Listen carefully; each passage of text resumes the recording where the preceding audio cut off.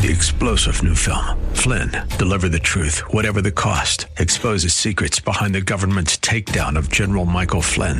Flynn knew what the intel world had been up to. He ordered the first audit of the use of contractors. This set off alarm bells. He told the truth. He was the most dangerous person for Donald Trump to hire. They had to get rid of Flynn.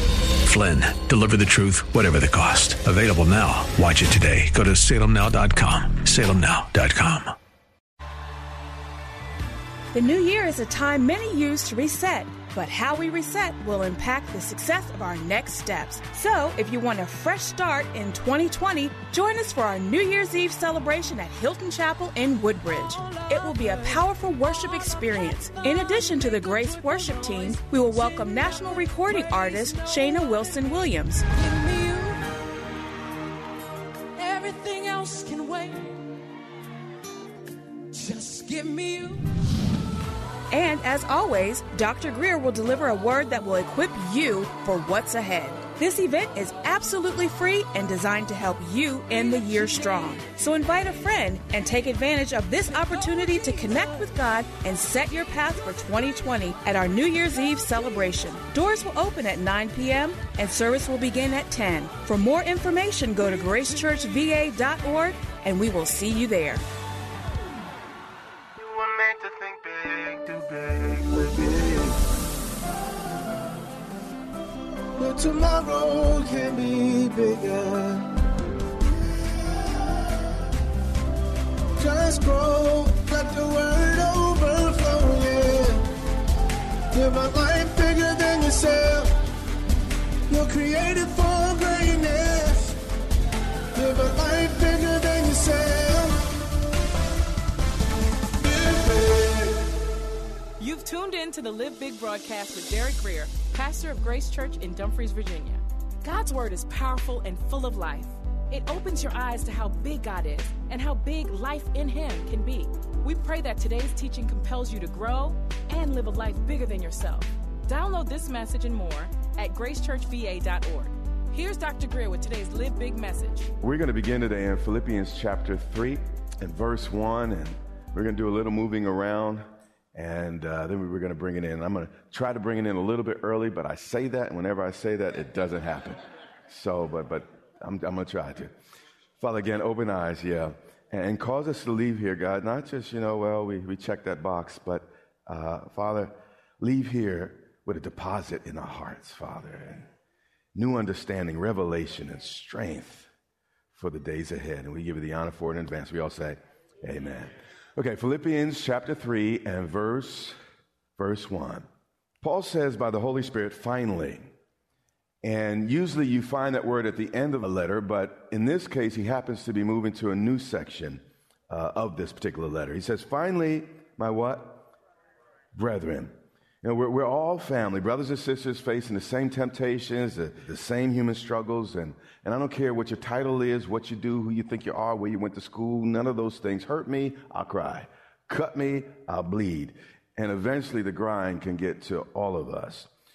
And because of that, Paul gave this directive. He said, finally, my brethren, rejoice in the Lord. Now, it would seem strange that a man would write this from a prison cell. He was facing the possibility of execution, which is, that's a big deal. But nonetheless, we find this man telling people to rejoice. And, that's the real whole point of the whole thing. Our inner attitudes do not have to reflect our outward circumstances. Because our hope and our joy and our peace comes from somewhere else. So despite what was happening and some tough things were happening, this man was happy enough to preach a message on joy. He said, rejoice in the Lord. You may not be able to rejoice over all your situations and everything that happens, and everything that happens is not the will of God. But even when things do not go as planned, you can still rejoice in the Lord. Again, you may not have the ideal circumstances, but you do have the ideal Lord. Does anyone understand what I'm saying? He said, rejoice in the Lord. And since the Lord doesn't change, your rejoicing doesn't change. Now, I am the Lord, the Bible says, and I change not. That's what he says about himself. So if we are worshiping the same God, no matter what happens around us, beneath us, and on the side of us, none of that should impact us. Then he said this, for me to write the same thing to you is not tedious for you, it's safe. And what he's saying here, because he's not really talked about this subject yet in this epistle, but what he's saying is when I was with you, I spoke to you guys about it. I taught you about the power of joy and cautioning you not to let the devil steal your joy verbally. But now I decided I need to put it in writing by the Holy Spirit. Now, here's the deal. Just because you said it once doesn't mean that others necessarily got it. And just because you heard it once doesn't mean you necessarily got it. Do you get what I'm saying? Bruce Lee said this. He said, I don't fear the man who has practiced 10,000 kicks once. Fear the man who has practiced one kick 10,000 times. Keeping at it is the key to becoming successful. Nehemiah 8:10 says the same thing in the Old Testament context. He said this, do not sorrow, meaning don't let a few sad moments turn into a sad life. And that's sometimes what we milk a sad incident for the rest of our lives and journey on earth. And you got to be mindful of that. You know, one of my biggest problems, I'd say in my life as well as my ministry, is I'm a guy that kind of loves deeply and sometimes a little too deeply. And I know that sounds strange, but you can't love everybody the same way. Like, I'm not to love every woman like my wife. Do you get what I'm saying? I'm not to love strangers and give them the same level of trust that I might give a dear and close and proven friend. So one of my challenges is that I tend to love a little bit too much and think a little bit too deeply. Until one day I began to ask myself, I said, self, how much of what weighs me down is not even mine to carry? And sometimes you got to ask yourself, how much of what you're letting weigh you down is not even yours to carry? Nehemiah said, do not sorrow, for the joy of the Lord is your strength. Literally, the delight of Jehovah is your strong refuge. You see, when we let the devil steal our joy, we're not just getting sad, but we're actually forfeiting our spiritual strength and protection. Here's the question. If the joy of the Lord is our strength, is that frown you've been wearing worth all that? Every time you give in to that longer than you should, you lose strength and you lose protection. You know, the problem comes when we build a house where God only intended us to pitch a tent. And we will all go through moments of sorrow. But the Bible says, you know, weeping endures for a night, but joy comes in the morning. But what I hear is some folks saying weeping endures for weeks, 6 months, 7 months, 5 years, 20 years later, still talking about what mama did, daddy did, what uncle said, and what happened. You hear what I'm saying? Where God wanted us to pitch a tent in a place he wanted to minister to us, and we had to go through those emotions. But 20 years later, you have now poured concrete. You hear what I'm saying? You build up walls, and this is your address. This is not someplace you're passing through. This is now where you live, what happened to you 20, 30, 15 years ago. Now, we were in Philippians 3:1. I want you to follow here. Now we're moving on to Philippians 4:4. And you're going to see the same language, and you're going to think we were in the same chapter. Watch what he says. He says, rejoice in the Lord when things are going good. Rejoice in the Lord when your wife's acting right. By the way, she's traveling. There's no problem here. I'm not talking about this. We're good. It said, rejoice in the Lord always. Now, here's the question. How often is always? I know this is some tough stuff. A great philosopher once said, we only need 3 things to be happy. Only 3 things. Someone to love, something to do, and something to hope for. Now, Someone to love. Does anyone in this room have Jesus? All right. Something to do. Is anyone working for the kingdom? Something to hope for. Has God given anyone in this room a hope and a future? If he's done those things, we have something to shout about, something to clap about, something to rejoice about, something to praise him for. Now, the challenge with preaching these messages is because some people are weird and they turn everything into a law and just rigidity. And what they'll do is, well, you know, you're going through a sad moment. Now, listen, we go through tough times. And we you know, the Bible says in James, and that's why you don't want to be a one-verse Bible person. You got to be a whole Bible book person. He says, weep with those who weep. Rejoice with those who rejoice. So there's going to be times where we're going to cry, and it's the right thing to do to cry. So don't criticize someone when they're going through a challenge. I thought you were spiritual. I thought you were a man or woman of faith. No. Cry with them. The problem is when we stay. Again, we start pouring concrete, and this becomes our address, and I'm scarred for life. I will not move from here. This will be the story I replay every day until I die. That's when we get into trouble. So in verse 4 at the top of it, he said, rejoice in the Lord always. And then he says, again. Now, he taught the Philippians this orally when he preached to them. Then he wrote it in chapter 3. Then he repeated it at the beginning of this verse. And now he says it again. He says, again, I say, rejoice. Nowhere in the Bible is there a commandment or a statement made more emphatically. How many of you know killing is a big deal? Well, murder really is what the Bible says. But as serious as murder is, we never read, do not murder. I mean ever. And again, I say to you, do not murder. But when it comes to the subject of joy, we get that command. Interesting. What I want you to see today is that joy is not a feeling. It's a command. It's a divine directive. Stay with me.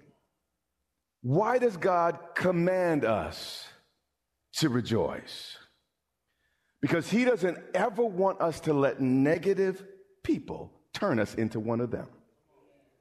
Every minute we choose bitterness, that was 60 seconds we lost happiness. Stay with me. It gets tough.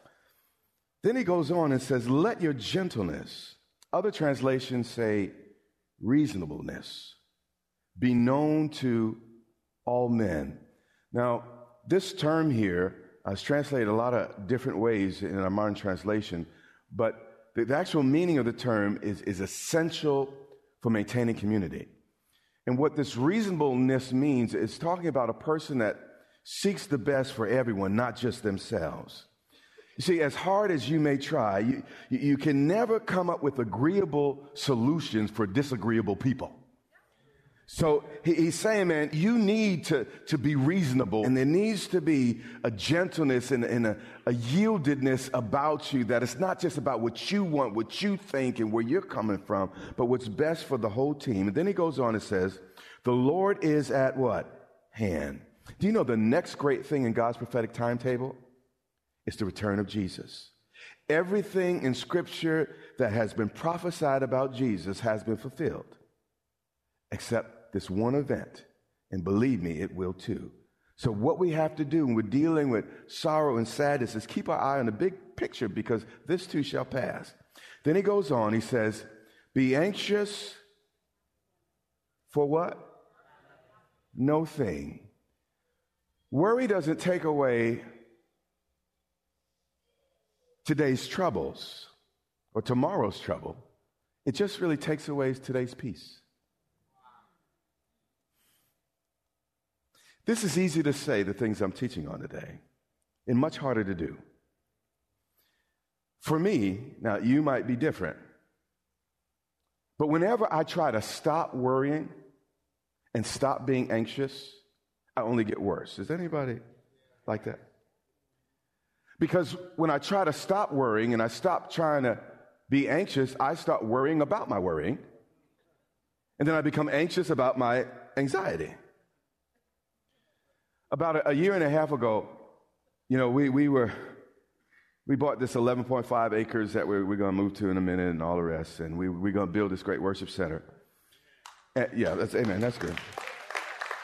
But during that time, I was told, after we purchased the land, we did all the studies and we made all that investment and everything, I was told that our initial geotechnical study was wrong.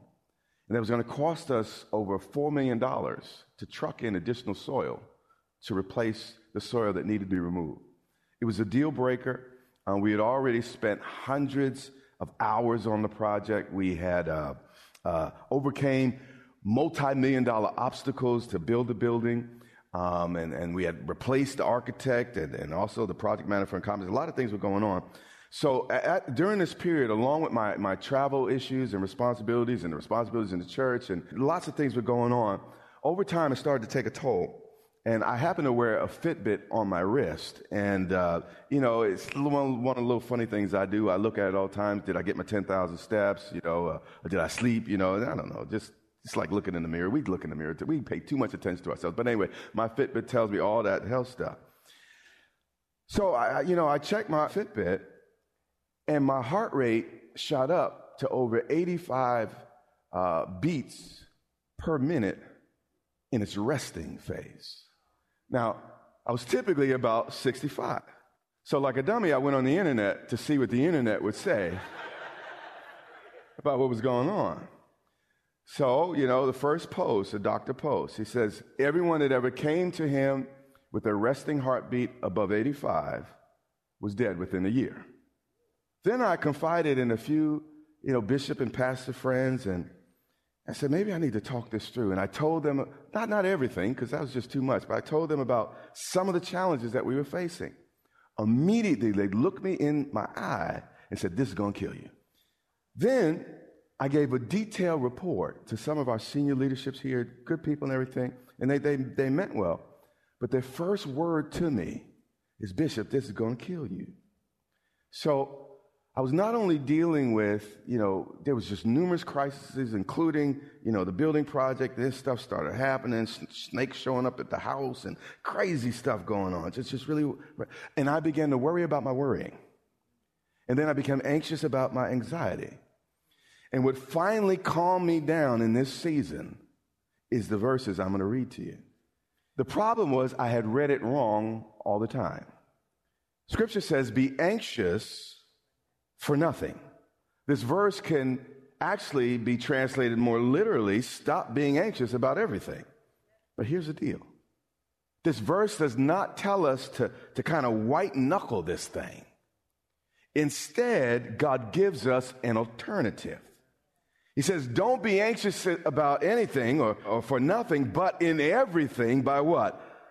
Prayer.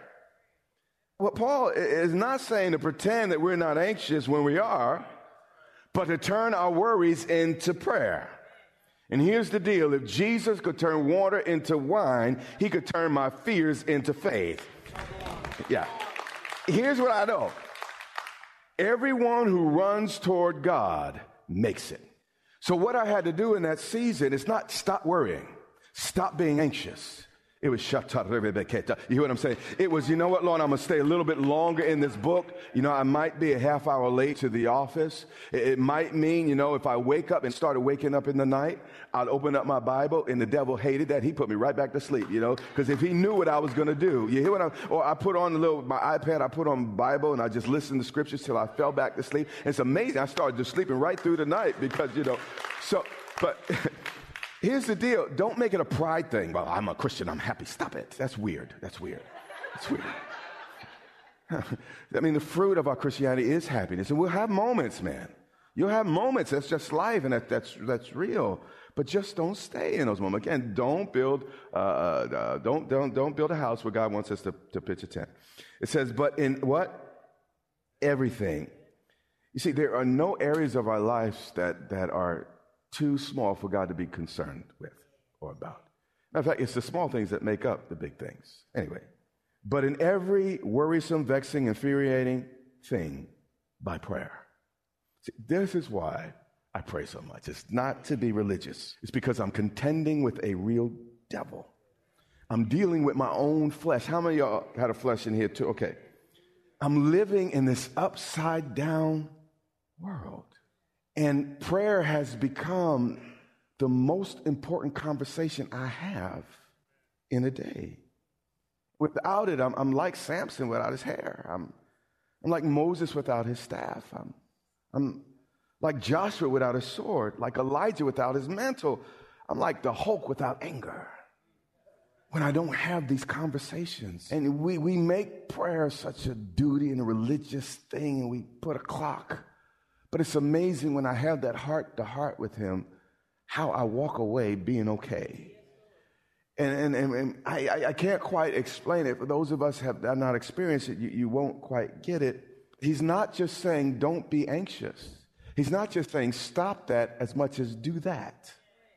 And when you do that, that diminishes. Do you understand? So in your life, you may have real issues that are causing anxiety. And I'm not saying pretend they're not so. You may have things that are really worrisome. And God is not saying don't do that as much as do this. And that will begin to shrink, okay? So it is a commandment, but understand, don't start living under the law where it's like, well, I gotta be happy. I'm a Christian. No. What you do is you begin to go to God and say, you know what, I got problems so serious. I'm not going to be able to maybe make that dinner with y'all. I'm not going to be able to maybe watch that. Lord, I got to turn to my face to the wall. Lord, I got to seek you. I got to hear from you because that's the only way I'm going to be okay. And in fact, some of these horrible times in our lives, though the devil wants to use it to destroy you, but God wants to use it to draw you closer. And when, a year and a half ago, I've read through the Bible. I know my Bible verses, preached a lot of sermons. Thousands, if not tens of thousands of people have been saved. But still, my humanity was getting the best of me. And you'll never get to a place where you don't need God. So what I had to do is say, you know what, I'm just going to have to get closer. And if that means 3 hours a day, Lord, I'm going to be 3 hours in your word. That means getting up at 4 o'clock in the morning before I go to work. Lord, I'm going to get in your word so I could be okay. Do you follow what I'm saying? So, yes, do not worry. Stop worrying. Stop being anxious.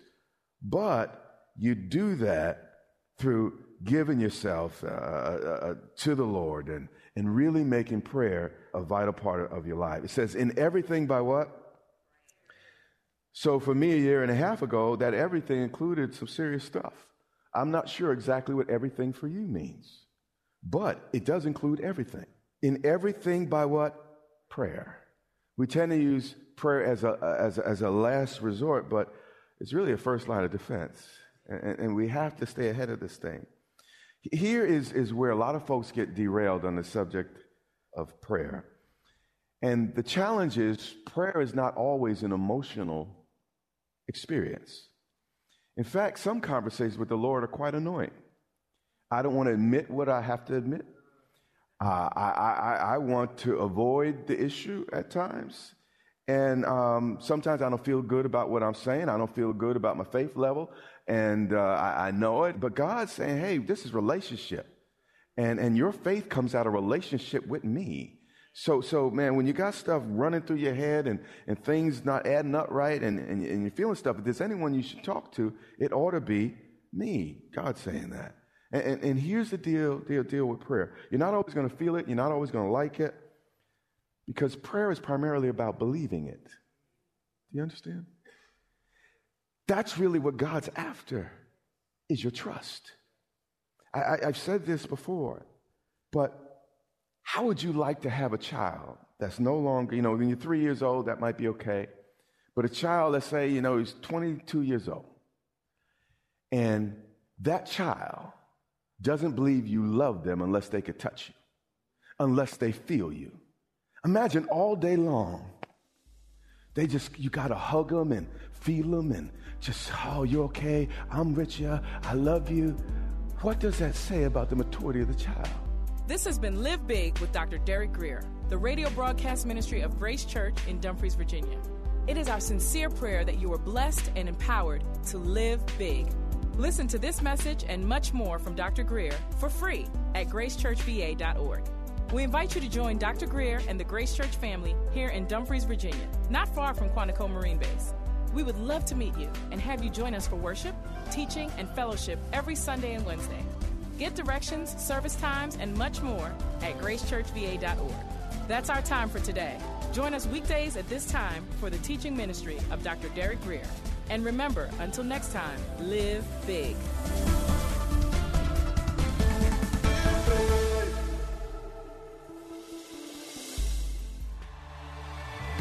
The new year is a time many use to reset, but how we reset will impact the success of our next steps. So, if you want a fresh start in 2020, join us for our New Year's Eve celebration at Hilton Chapel in Woodbridge. It will be a powerful worship experience. In addition to the Grace Worship Team, we will welcome national recording artist Shayna Wilson Williams. Give me you. Everything else can wait. Just give me you. And as always, Dr. Greer will deliver a word that will equip you for what's ahead. This event is absolutely free and designed to help you end the year strong. So invite a friend and take advantage of this opportunity to connect with God and set your path for 2020 at our New Year's Eve celebration. Doors will open at 9 p.m. and service will begin at 10. For more information, go to gracechurchva.org and we will see you there.